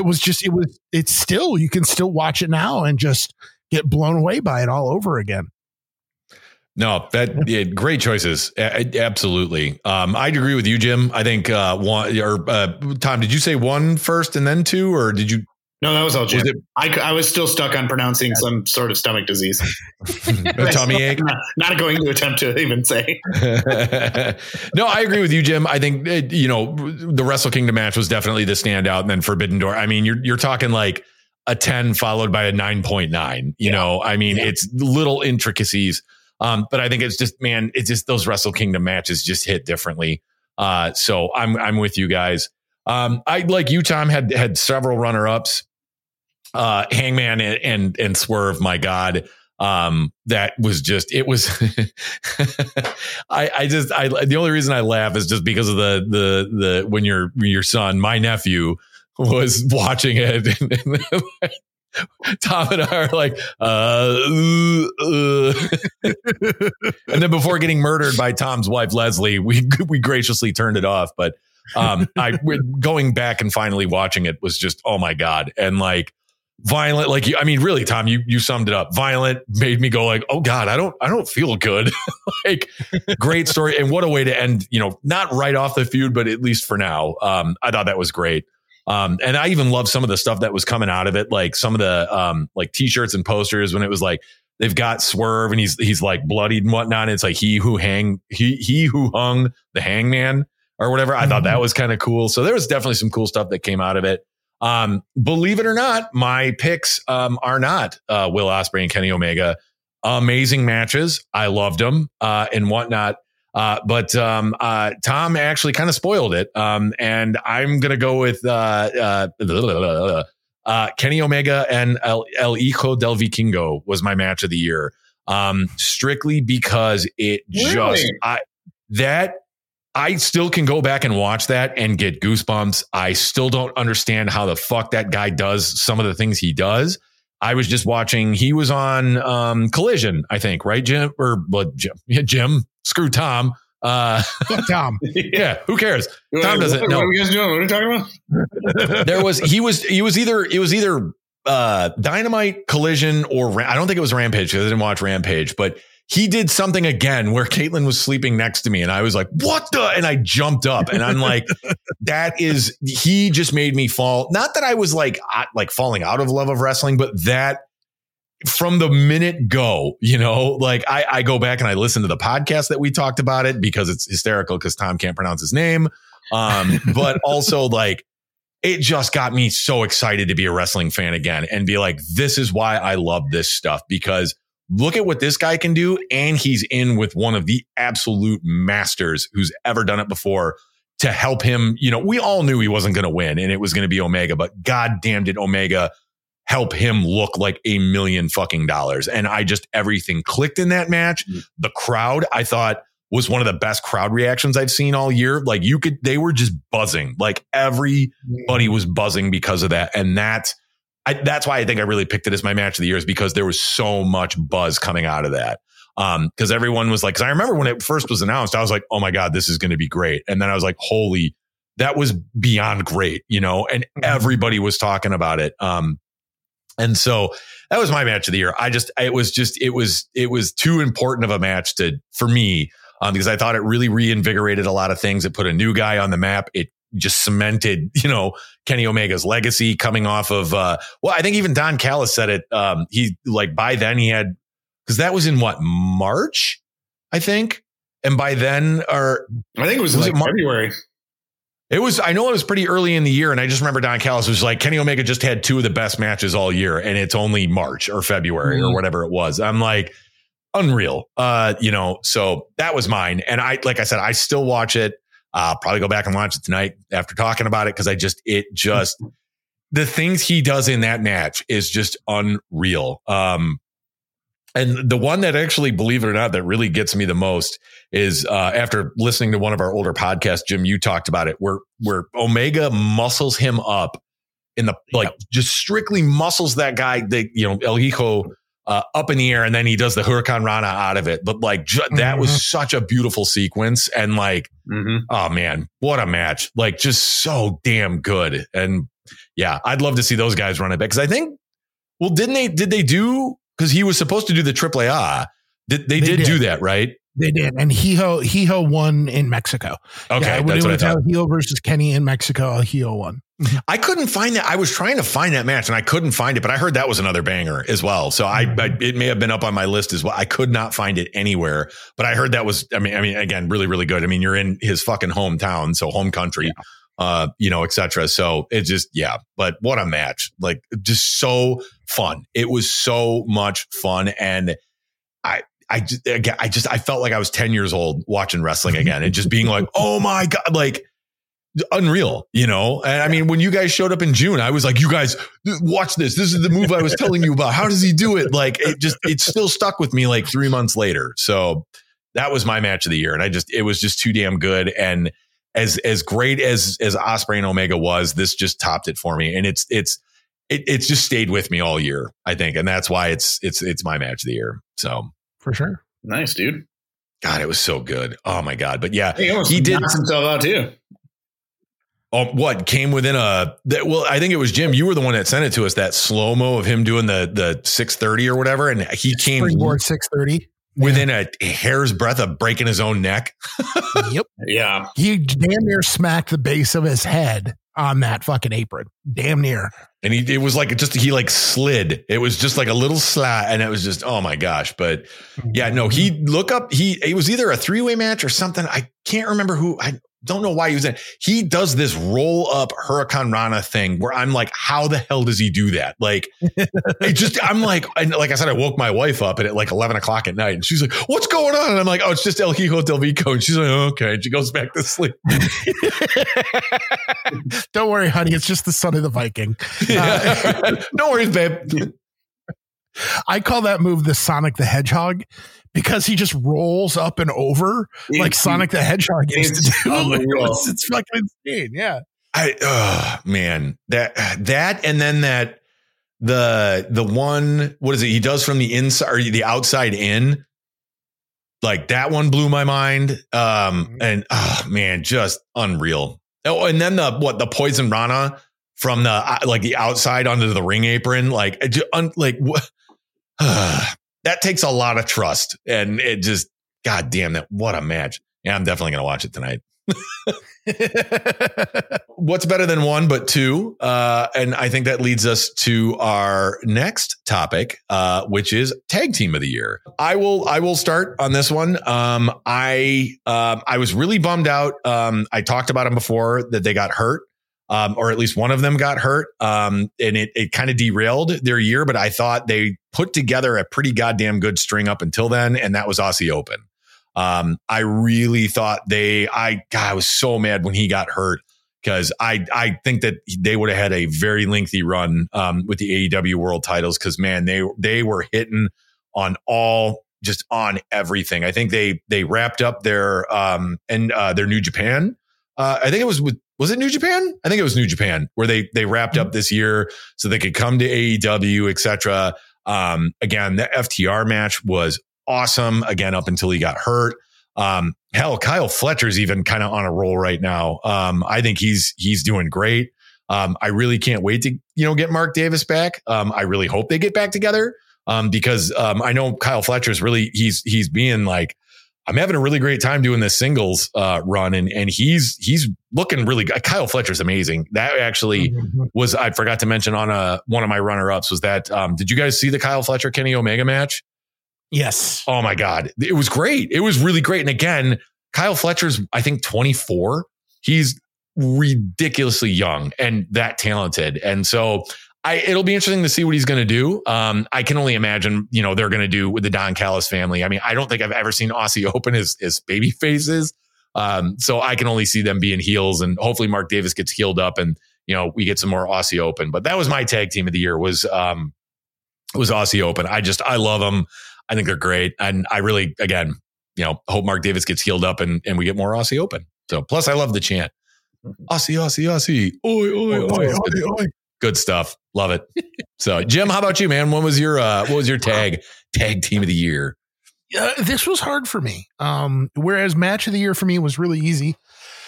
This one I really had to struggle with because I don't know. It's not that it was kind of a lot of mediocrity for me in terms of tag team this year. But I will say that I think, probably not a huge surprise to you guys. But I think probably having one of the best years they've ever had is the Hardy Boys. I think that Matt and Jeff. Shut up! I was like, shut up. I was good until I saw Mike's face, and I realized no, I got to pull. You almost had me where I'm like, wait, what? I got to pull that ripcord right there. That's amazing. Jared and Jay Lethal, everybody. No, I actually, my favorite tag team this year was Kings of the Black Throne. Nice. Which is Malachi Black and Brody King. They didn't have a phenomenal year in AEW. Brody did a lot of single stuff. Malachi was out for a bit. But every time they are out there together, I kind of pop a boner. They've had a great run in PWG as the tag champions there. I think they work so well together. I love the combination of the two. I love that Malachi is such a brilliant striker and Brody is just such an amazing brawler, brute strength kind of guy. And I love that play off of each other. I think they're a wonderful combination. And I hope they make a run at the tag titles in AEW. I hope they become a tag title contender. They had the run as the trios champions, as the House of Black. I'd love to see Brody and Malachi get together and make a serious, legitimate run at the tag titles. I love Kings of the Black Throne. I think they're actually still the PWG tag champs. God knows what's going on with PWG, but so we're at Tom's pick, right, for tag team of the year. FTR. FTR. Yeah. Great picks for you guys both, for sure. I would love to see more. Even if Brody's not in there, I want to see more. Alistair and Buddy, right? Alistair? No, Malachi. Yeah, Malachi. I was like, so Malachi and Buddy Matthews. Like, I think the match against they had with FTR was phenomenal just this recent last week. But FTR, man, I love those guys. Those guys will never not be fun to watch. They probably towards the end of their after they got the belt, they gave out the belts. They haven't had stellar tag team matches, but they're still enjoyable to watch. And I don't know if they're around for another 2 years, they're probably going to be my favorite tag team those 2 years too. So FTR for sure. God damn. They're so good. I actually so fucking good. They are. I mean, everything that they do is so good. And I actually thought, because that was going to be my runner-up for one of the runner-ups for matches of the year, as I thought the dog collar match they had with the Briscoes was in January, but it was in December of 22. So but I can't remember if we did that one or not when we did our one last year. I think that was. Yeah, I think that was. I think that was one of the matches of the year, or our tag team match of the year, or something was that. But No, Ty, you're right. I love when they show up. I actually, believe it or not, I'd like to see Dax go on a singles run. I think that'd be fun. I would like kind of give those two. Like, honestly, when was the last time you saw two guys, let alone a tag team, understand professional wrestling that well? Like, it's since I couldn't even tell you. Like, they just like get professional wrestling. They get, and even if you want to use the whole WWE, they get sports entertainment. They get like every aspect of what wrestling is, and they every time they get it, they knock it out of the park. And it's just they're flawless to me. They're such a wonderful tag team. Probably, if not the greatest tag team of all time. Oh, 100%. They're damn well. I mean, they're well on their way. That's for fucking sure. I mean, I can't think of what else they could do there, honestly, at this point. Yeah. No, well, I mean, I was going to say, Tom, you were speaking of the singles runs. Didn't they face each other? Wasn't it this year that they faced each other in the Owen Hart? Last year. Was that last? That was last year. Yeah, it was the inaugural year. This year. God damn it, man! I'm like, well, this year sucked so much. I just, maybe I don't know. This year was pretty fucking terrible. So yeah, I don't know. Maybe I'm just wishing it was 2022, I guess, or whatever. But no, I mean, good pick, Tom. Like, I was kind of thinking the same thing too. I was like, I don't want to pick FTR. I mean, I love FTR. I love FTR a ton, but I'm like, that's just too easy because they're so goddamn good. No, but Jim, not to go back too much. But I'm with you too on the Kings of the Black Throne. I love them. I've always loved them. Also, I like you. That is a fucking awesome name. Oh, yeah. Kings of the Black Throne. Like, you guys couldn't get any more like black metal hardcore, like more than that. Oh, I know. It's so good. Yeah, I'm so stoked to get the. I think I showed you guys. I ordered it. I pre-ordered it. I think it's supposed to come in like February or something like that. But it's like a House of Black like theme music, and the song "Kings of the Black Throne" is on there. It's one of it's like Brody's. He's either in God's Hate or he's just another hardcore guy on the scene or whatever. But he's like one of Brody King's like running buddies in the music world, and he does all kinds of stuff for him. And he did that song with him, and the guy doing the like Kings of, that's Brody. So hell yeah. Yeah, it's great. I love that song. But no, I just honestly, like, not to get too much of a tangent, I just want to see more House of Black. I love them. I don't know, maybe it's just because 100%. Of like and Death Triangle too. Like, yeah. I want more feuds from those three. Alrighty. Well, we're getting down to the final two, and switch it up. I think last year we ended with male wrestler of the year. I think, I'm not sure, but we'll switch it up. Male wrestler of the year.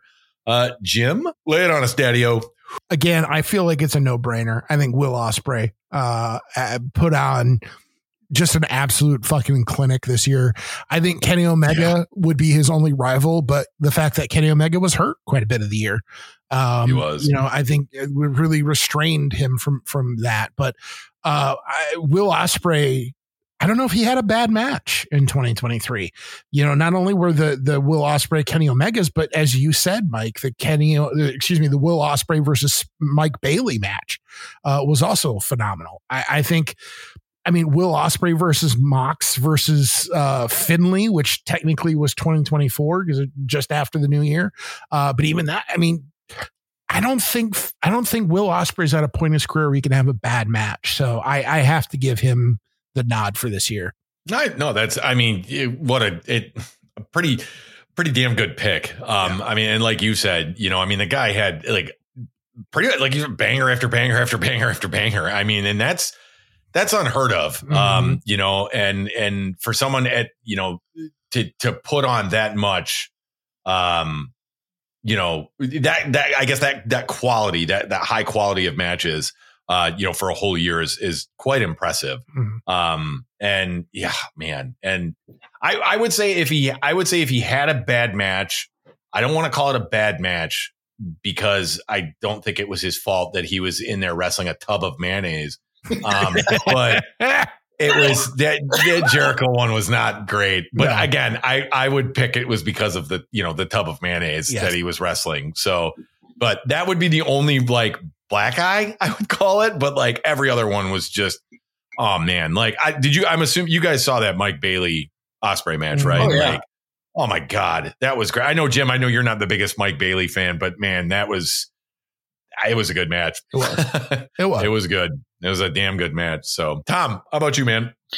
I mean, yes, obvious choice was Will Ospreay, especially when you have one of my favorite things is when friends of mine who aren't like that into professional wrestling text me about Will Ospreay. They're like, who is this guy? This guy looks kind of like fun. I was like, all right, yeah, sit down. We're going to talk. But if I was going to, I wanted to go a different route, and Jim actually kind of spoiled who my wrestler of the year was none other than Christian Go Fuck Yourself Cage. I mean, yes, Will Ospreay, obviously, I would say 100%, like in my heart, in my brain, definitely wrestler of the year, especially after you guys talking about every match that he had was a clinic. But there's something to say about a guy who can reinvent himself to the point where he not only reinvents himself, but also makes a title relevant. I think that is a very, I don't even know if it's a lost art.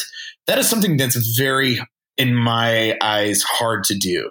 And we all saw where the TNT championship was going. We all called it. We're all like, this is getting tossed around too much. Was it Brody Lee? Legacy kind of tarnished it a little bit. And I hate to say that because Brody Lee rules, but like, how do you follow up with that? And then, he's just an ultimate heel. Like, I hate him. I legitimately hate him, and he's doing his job, and it's great. And I think you got to give it to for creative storyline purposes. Christian Cage gets my match of the year, my wrestler of the year, but also Will Ospreay as well. My runner up, actually, Mike, was Eddie Kingston. Oh, nice. Yep. So good choice. But no. Oh, go ahead. Good choice in Christian. My God, like it just seems like, and it's what I think is great. Cause like at first I was like, okay, not like this is great. But then it was like, with the patriarchy thing and whatnot, I'm like, wasn't worried. But I guess, yeah, I was worried that it was going to go stale, cause you can only, you know what I mean? You can only do that shtick for kind of so long, but oh my God, he is making it work. And like, he's just still, even what he did is last Wednesday, he did something where he was like, it was the State of the Union or whatever, the State of Christian Cage or something. And, you think he's going to, Luchasaurus is in the back, like, yeah, he's going to talk about me. And he's like, and Nick Wayne. And I'm like, oh, no, but I thought that was really funny. And because I thought, okay, he's going to thank Luchasaurus. And he sucked me in. And I think that's like you, Tom. That's what makes him, you hate him. You're like, man, you think he's finally going to give some love to the guy that he's been treating like shit. Nope. He gives it all to Nick Wayne. It was great. And I'm like, he just continually, like you said, Tom, keeps reinventing himself and making himself relevant. And I think that's it. It's a lost art these days. I think, what makes MJF a great heel is the fact that, he can get you to hate him, but also as like smart marks as we are, we love him for it.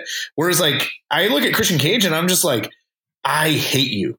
And the fact that he can go like he can switch, once like audience starts to cheer for him, he can get them like booing again, which is like I think a very, very hard thing to do is like a modern heel, because when MJF gets booed, you're kind of like laughing and booing at him, whereas Christian Cage is like, get him out of the ring. I hate this guy, and the minute I start liking him, I'm going to hate him even more because he's going to say something awful. I think it's just like, he's such a good heel. He is. He's fantastic. I just love that he keeps wearing the turtleneck too. Turtleneck. Come on. That's turtleneck. Part of the heel character. Turtlenecks are so fucking heel. It's great. Oh, it'll be interesting. I wonder who else if he's going to bring in anybody else. Like, cause he's got Nick Wayne's mom and stuff. And I love the like weird, like well, I think that just adds to you, Tom, of like why you hate him. Cause you're like, he's clearly hinting at the fact that he bangs Nick Wayne's mom like constantly. And it's but he's not saying it. And it's just like, oh, I hate you. I also love when a really good heel, the way they carry the belt. When you get somebody who holds it like real high to the chest with two hands, and it's very like Nick Bockwinkel-esque. There's something about that where it's just like, I love that heel where they're like clutching their title like it's the most important thing to them. And I love it that he's been, have you been seeing some of the things where he's like really touting himself as the 2-time TNT champion? It's so great. Perfect heel. Oh man. Oh, he's the best. So are you, Mike? Yeah, it's me. So I went, and again, Jim, great pick. Tom, great pick. But I like both of yours. but mine's gonna be the best. No, I just did something different. Kind of like I did last year. My wrestler of the year was Brody King. And I was like, yeah, fuck it. I'm gonna carry on the tradition of kind of, maybe going outside of the box. My wrestler of the year, Orange Cassidy. I thought he talk about a fucking workhorse and getting a title over.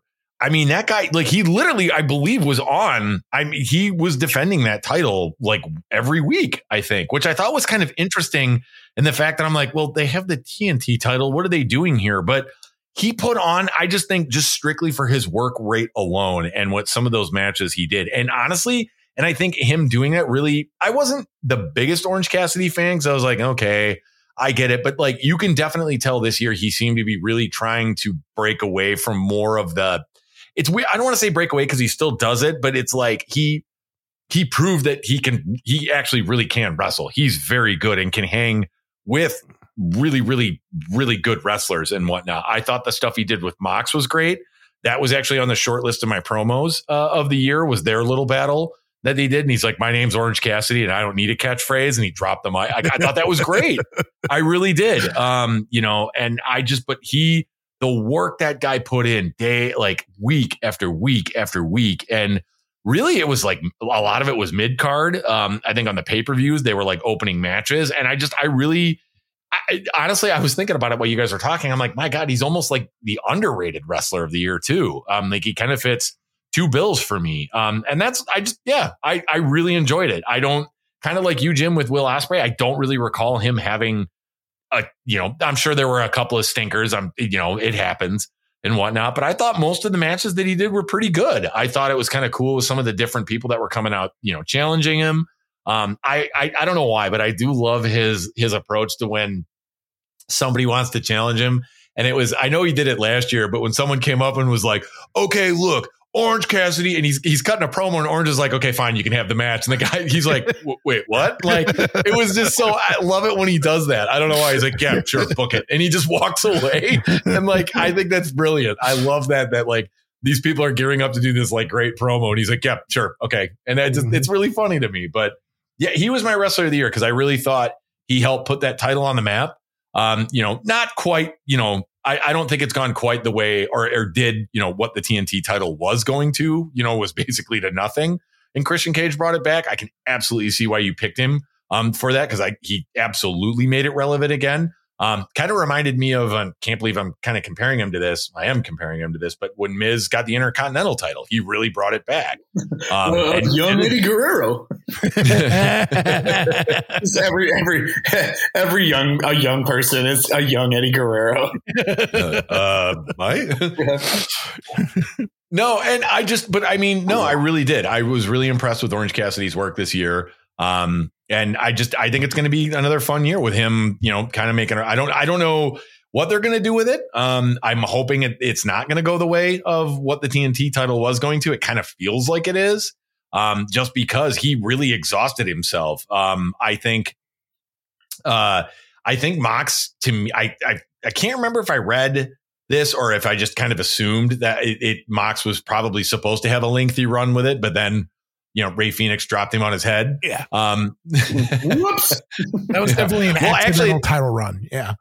Yeah. And whatnot, but maybe that'll be fun I would love to see Orange Cassidy and Ray Phoenix, when Phoenix, goddamn, like take a break and get 100% healthy. Like I've heard that's like a lot of people actually kind of like their biggest gripe about him is that he's so good, but he works hurt. Mm-hmm. He just will not stop. And they're like, dude, you're going to either kill yourself or you're going to cripple yourself. Like they're like, I'm really happy cause they kind of alluded to it in, wasn't it like a battle royal or something earlier in the year, or it was like a tag team or something where he went out real fast. And it was basically to be like, you need to stop, like you need to take a break and heal up.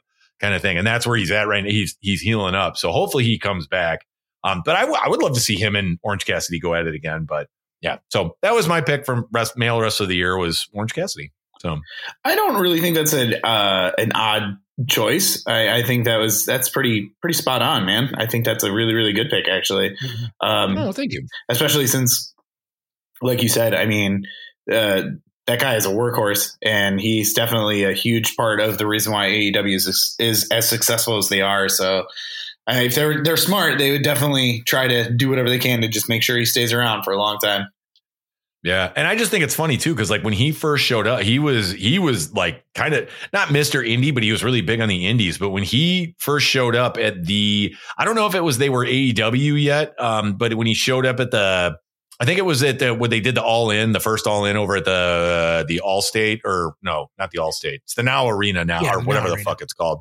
And whatnot. Everyone was like, who the fuck is this guy in the jeans? And now look at him. So, I mean, it's like 4 years later, like, that's not bad, man, to like, you know, and that's, again, he was huge on the indies. He was with Shakara for years. He was, I think Fire Ant. He was in that whole Colony thing or whatever. And a lot of people have really said that he's always been very underrated, and like, you know, he needs his just desserts kind of thing. You know, he needs his just due. And I'm happy to see that he got it. So I thought he did a damn good job last year. I've heard worse ones. All right. Well, that leads us to our last topic. And that is female wrestler of the year. I'll start this one off to bring us home. My pick, Julia Hart. I didn't have any runners up. Again, kind of just, not a deep field this year, and whatnot, but it was actually Jim that what phrasing. What did I say now? You alluded to Jim being the runner up for the female wrestler of the year. I wasn't even paying attention. Which, thank you. I appreciate that very much. It's our very own Jim Yeager. Well, thanks. The phrasing. Oh God. I didn't even realize what I said. You clearly didn't, because you were just like rolling with it. Oh my gosh. No, it was what I was trying to say was, Jim, you're in a random, text message. You were like, man, Julia Hart's gotten good this year. And I just was like, yeah, she really has. And I went back and watched. If you watch her progression up, it's pretty damn good. And she got really good, I thought. And good for her with the TBS title. It's unfortunate I think it was her first or second defense was a bit of a stinker. Yeah. I don't know if it was coming off of because I think they were coming off of another stinker, right? Weren't they coming off the Jericho? Well, are you talking about the match she had with Abaddon? Yeah, World's End. Yeah, that was. I think that was just bad chemistry between the two of them. It just did not work. No. Which was, I was kind of hoping for more, and it just, you could tell. I mean, she missed her like Mr. Moonsault, and like it just wasn't working. No. So hopefully, I'm not. And the only thing, I'm just not sure what they're doing with her and Sky Blue. She was, if I had to pick, was my runner up. But like, I'm like, is she bad? Like, I can't really tell, and like, it's really weird. So I don't know, but anyway, Julia Hart, I thought she really did a phenomenal job last year, and I'm really excited to see where she's going to go, because I think she's doing a great job, and I hope I hope she can have another better title defense, and I'm hoping that it's not too soon and whatnot, because I was actually pretty surprised that they put the title on her that fast, but I was like, okay, maybe, I thought she deserved it, because she developed so well this year. So I hope it's not we made a, too quick of a decision and they pull it from her and they give her another shot. But yeah, she was mine. I thought she was just great, just strictly because of how good she got over a year's time. I thought it was pretty remarkable. So that was my pick. Jim, how about you? This is one I had to go back and forth on. I had to debate within myself. I believe firmly in my decision.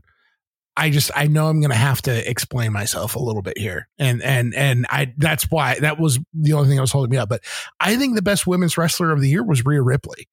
And I think, it's not just because like I want to throw a WWE wrestler in there. I think she's held the title the entire year. Her and Gunther are the only people to have long runs where it's like, oh, this makes sense. They're having long runs, right? Like they're having extraordinarily long title runs, but they're defending and they're dominant.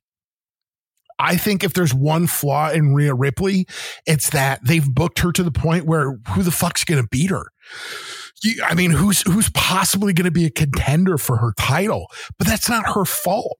She goes out there and has a great match. Now, whether it's out there with, like you said, the match with Zoe Stark, I think could have been better, but she put on a good show. Against Zelina Vega, she put on a good show. Oh. Against Charlotte, she put on a good show. Rhea goes out and performs every single time. Even like Ivy Nile is greener than goose shit, and Rhea makes her look good. Right? Ivy Nile has a long fucking road to haul here, but Rhea makes her look good. And I think that she's had an unmistakably great career already with a lot more to go. And I think the whole year was just dominant for her. I think there was some great female talent out there, but I think when it all is said and done, nobody had as dominant of a performance this year as Rhea Ripley did, male or female. That was a good pick. She was up there. I don't want to say too easy, but I mean, I don't know. No, I mean, if there's one thing on there people say about me, Mike, I'm too easy. I'm the too easy guy who likes TNA. No. Not in that essence of it. I don't know. I always try to think outside of the box with my picks, but I mean, Rhea was up there, and I mean, it was almost because it was like, well, who else would there be? You know what I mean? Because I agree with you, Jim. She goes out and it's minus a few stinkers, the one she had with Zoe Stark, and whatnot. Like you said, she goes out there and just dominates. She's starting to get to the point where, she's so good. She's making Ivy Nile, like you said, someone who's so green look pretty damn good, and whatnot. And, speaking of that, did you see that match that she had with Ivy Nile? I don't know. I love it when she does that headbutt when Ivy Nile flew off the top rope and she was like, wonk. I thought that was pretty cool. Yeah. But no, it's just like you, Jim, I think that's it's going to be their like, who the fuck's going to beat her? Mm-hmm. You know what I mean? And like the only thing because I would think that because like, I don't know if you guys saw there was a supposed leak of who's going to win the Rumble this year. I don't know if you guys saw that. And it's supposedly for this year, it's Bayley, which makes no sense. And I'm like, I don't know unless they're doing some sort of weird, versus Io Sky. Yeah. I guess. But I'm like, there's no fucking way she's going after Rhea. That to me, that just is not believable enough. So it's just, I don't know who they're going to be. Like, I don't know who it would be. And Jade Cargill, like way too soon. Etc. I could see them doing a nice lengthy thing, but I cannot see anybody anytime soon taking it off. So it's a great pick, Jim. I mean, really, don't get me wrong. If I had to, pick a reason to only like to tune in to watch anything with WWE, it'd be for Rhea, for sure. Tomas, Nikki Cross. No, you guys don't like how she just stares at the TV. I do love Nikki Cross. I don't think this was her year. No, this is definitely her year, guys. No, is it Valhalla? It's Valhalla, right? It's Valhalla. It's Rhea Ripley, man. Same with Jim. It's Rhea Ripley, hands down. I think Jim said it best. I think out of anyone to hold a title this year in every company, she was the one to make it the most relevant, probably second to Gunther as well. But if there's like a wrestler of the year period, I for sure would say it would be a definite tie between her and Will Ospreay. I think she knows how to do it. She does it well. I mean, she put Zelina Vega over massively in Puerto Rico, and even though she still lost, she still made her look that amazing. And I think that's a testament to truly an amazing wrestler is you can make the other person look good and still have them lose. I think the only thing that I worry about at Rhea is in WWE's weird brain. Even though Triple H is running it, I can still see this happening. Them being like, well, she's now going to like give up the title and go after the men's division titles, a la like China did. That's the only thing I worry about. Will they do it? I mean, who knows? But I mean, even though what's her name, Blanchard's kid. Oh, Tessa. I mean, even though Tessa was a piece of garbage, like when she did it, I mean, that was the last person that I thought was like actually believable to like put up against like a world title, like, in the men's dominant, division. Like I think Rhea Ripley could like smoke half of those guys. So like, could I see it happening? I hope it doesn't, because I think she should just be dominant. And I do agree. I don't know where she goes from here.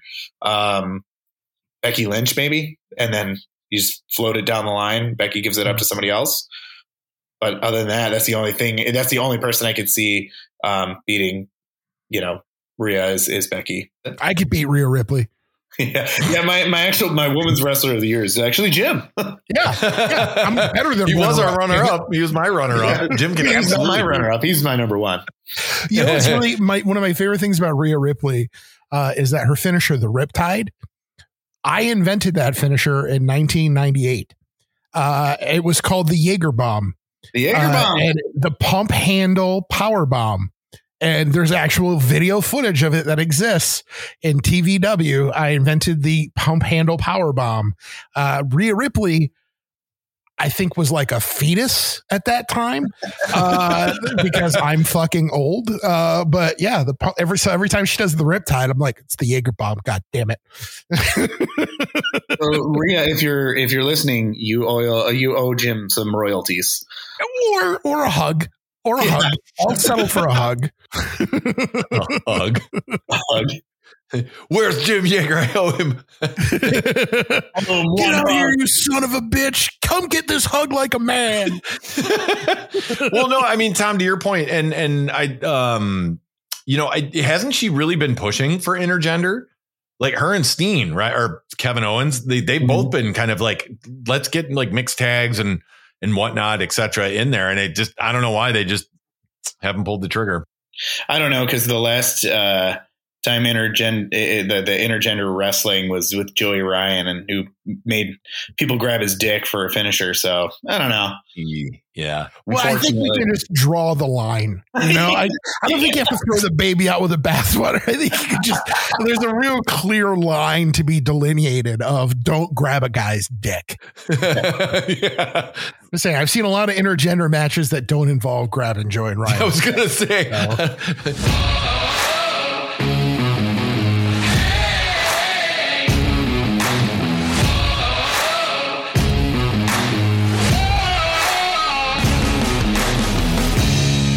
So before we wrap here, we typically here on 3 Sweet Me Bro, we do, we do a spotlight. I think I can safe to say for all three of us, it's been a year. It's been a crazy year. We have a spotlight, that we'd like to do, really quick. So I'm going to turn it over to Tom to kind of bring it on home for this year, or not bring it on home for this year, but to kind of really wrap up our year in review and whatnot. So we have a very special spotlight that we'd like to share with all of you. So Tom, without further ado, if you'd like to bring us on home, my friend, please do. Well, actually, we have two spotlights. So I'll try to get through this if you don't mind. So our first special spotlight is none other than our editor in crime, the guy who makes the show sound like a legit podcast. When we first birthed this idea of another wrestling podcast, I told Mike, if we do this, there's somebody that we can't do it without, and that is none other than Jim Yeager. I met Jim when I was 15 years old. I was a little shit who thought I knew everything about everything, and it was Jim, which I deservedly needed, to take me down a peg. I was arguing that the Sex Pistols were bigger and like a total idiot, insisting that Jim had no idea what he was talking about because he said that that title belonged to none other than The Clash. Music is music, little man. It doesn't have to be so serious, he told me. something that has stayed with me my whole life. I've always been the little brother, not only in my family, but amongst my brother and his friends. Jim could have verbally destroyed me right then and there, but he laughed and looked at me like any brother would and say, "Ha, I like him." Just like that, 3 Sweet Me was actually born before we even knew it. We oddly enough got to give a special shout out to CM Punk for acting like a complete lunatic for all of 2023. If it wasn't for his meltdown, I don't think I ever would have texted Jim. What the hell was that? Jim isn't just crucial because he knows pretty much everything about wrestling, but because he makes this podcast feel actually legit. There's a lot of work we need to do in the future. That's, I think, all of our opinion here. But there have been multiple episodes that my brother and I have both yelled out, "Jim, God damn it, you did it again." Jim is hilarious, talented, and such an amazing friend. Without Jim, especially this year, I think we'd still be stuck on episode 1. Without Jim, we wouldn't have this fun outlet that my brother and I desperately needed to get through this terrible year. Finally, I feel like Mike and I we're comfortable enough to do this. So the last spotlight is a special spotlight near and dear to Michael and myself and our friend Jim. This last year on February 1st, we lost our mother. We lost Mom to a fierce cancer that was unexpectedly, and with little warning, it came back. There's a lot to be said about my mom, but for our podcast, without Mom, we wouldn't have never discovered our love for professional wrestling. It was Mom who showed us this weird, bizarre, entertaining art form. She watched it with her dad, and we watched it with her. Even in the depths of this, even in the depths of this insanity known as the Attitude Era, she'd sit right by us, laughing hysterically while someone would get hit with a trash can. One of Mike's favorite memories of Mom and wrestling was her love of Goldberg. Our one particular match, or shall I say moment, as Mike says, stands out. The Berg had our favorite mathematician Scott Steiner over his head in a gorilla press, and then just straight dropped him behind his head. Mom let out one of her classic big laughs and couldn't stop laughing while saying, "Oh my God, he just dropped him." She'd boo the heels and she'd cheer the good guys, with one exception, Roddy Piper. She was always sweet on Roddy. It was her love of Roddy that we always, and I seriously mean always, watched They Live anytime it was on. As we grow to adults, she'd always ask us what's going on in the days of the wrestling world, and like any good mom, she'd listen to us, agree, and most likely in her private moments cry because her grown adult sons were complete and utter losers. All kidding aside, Mom would walk into a room while we watched and always did the following: stand up, watch from a distance, ask us who is who and what are they fighting for. She'd laugh, leave the room, and eventually come back.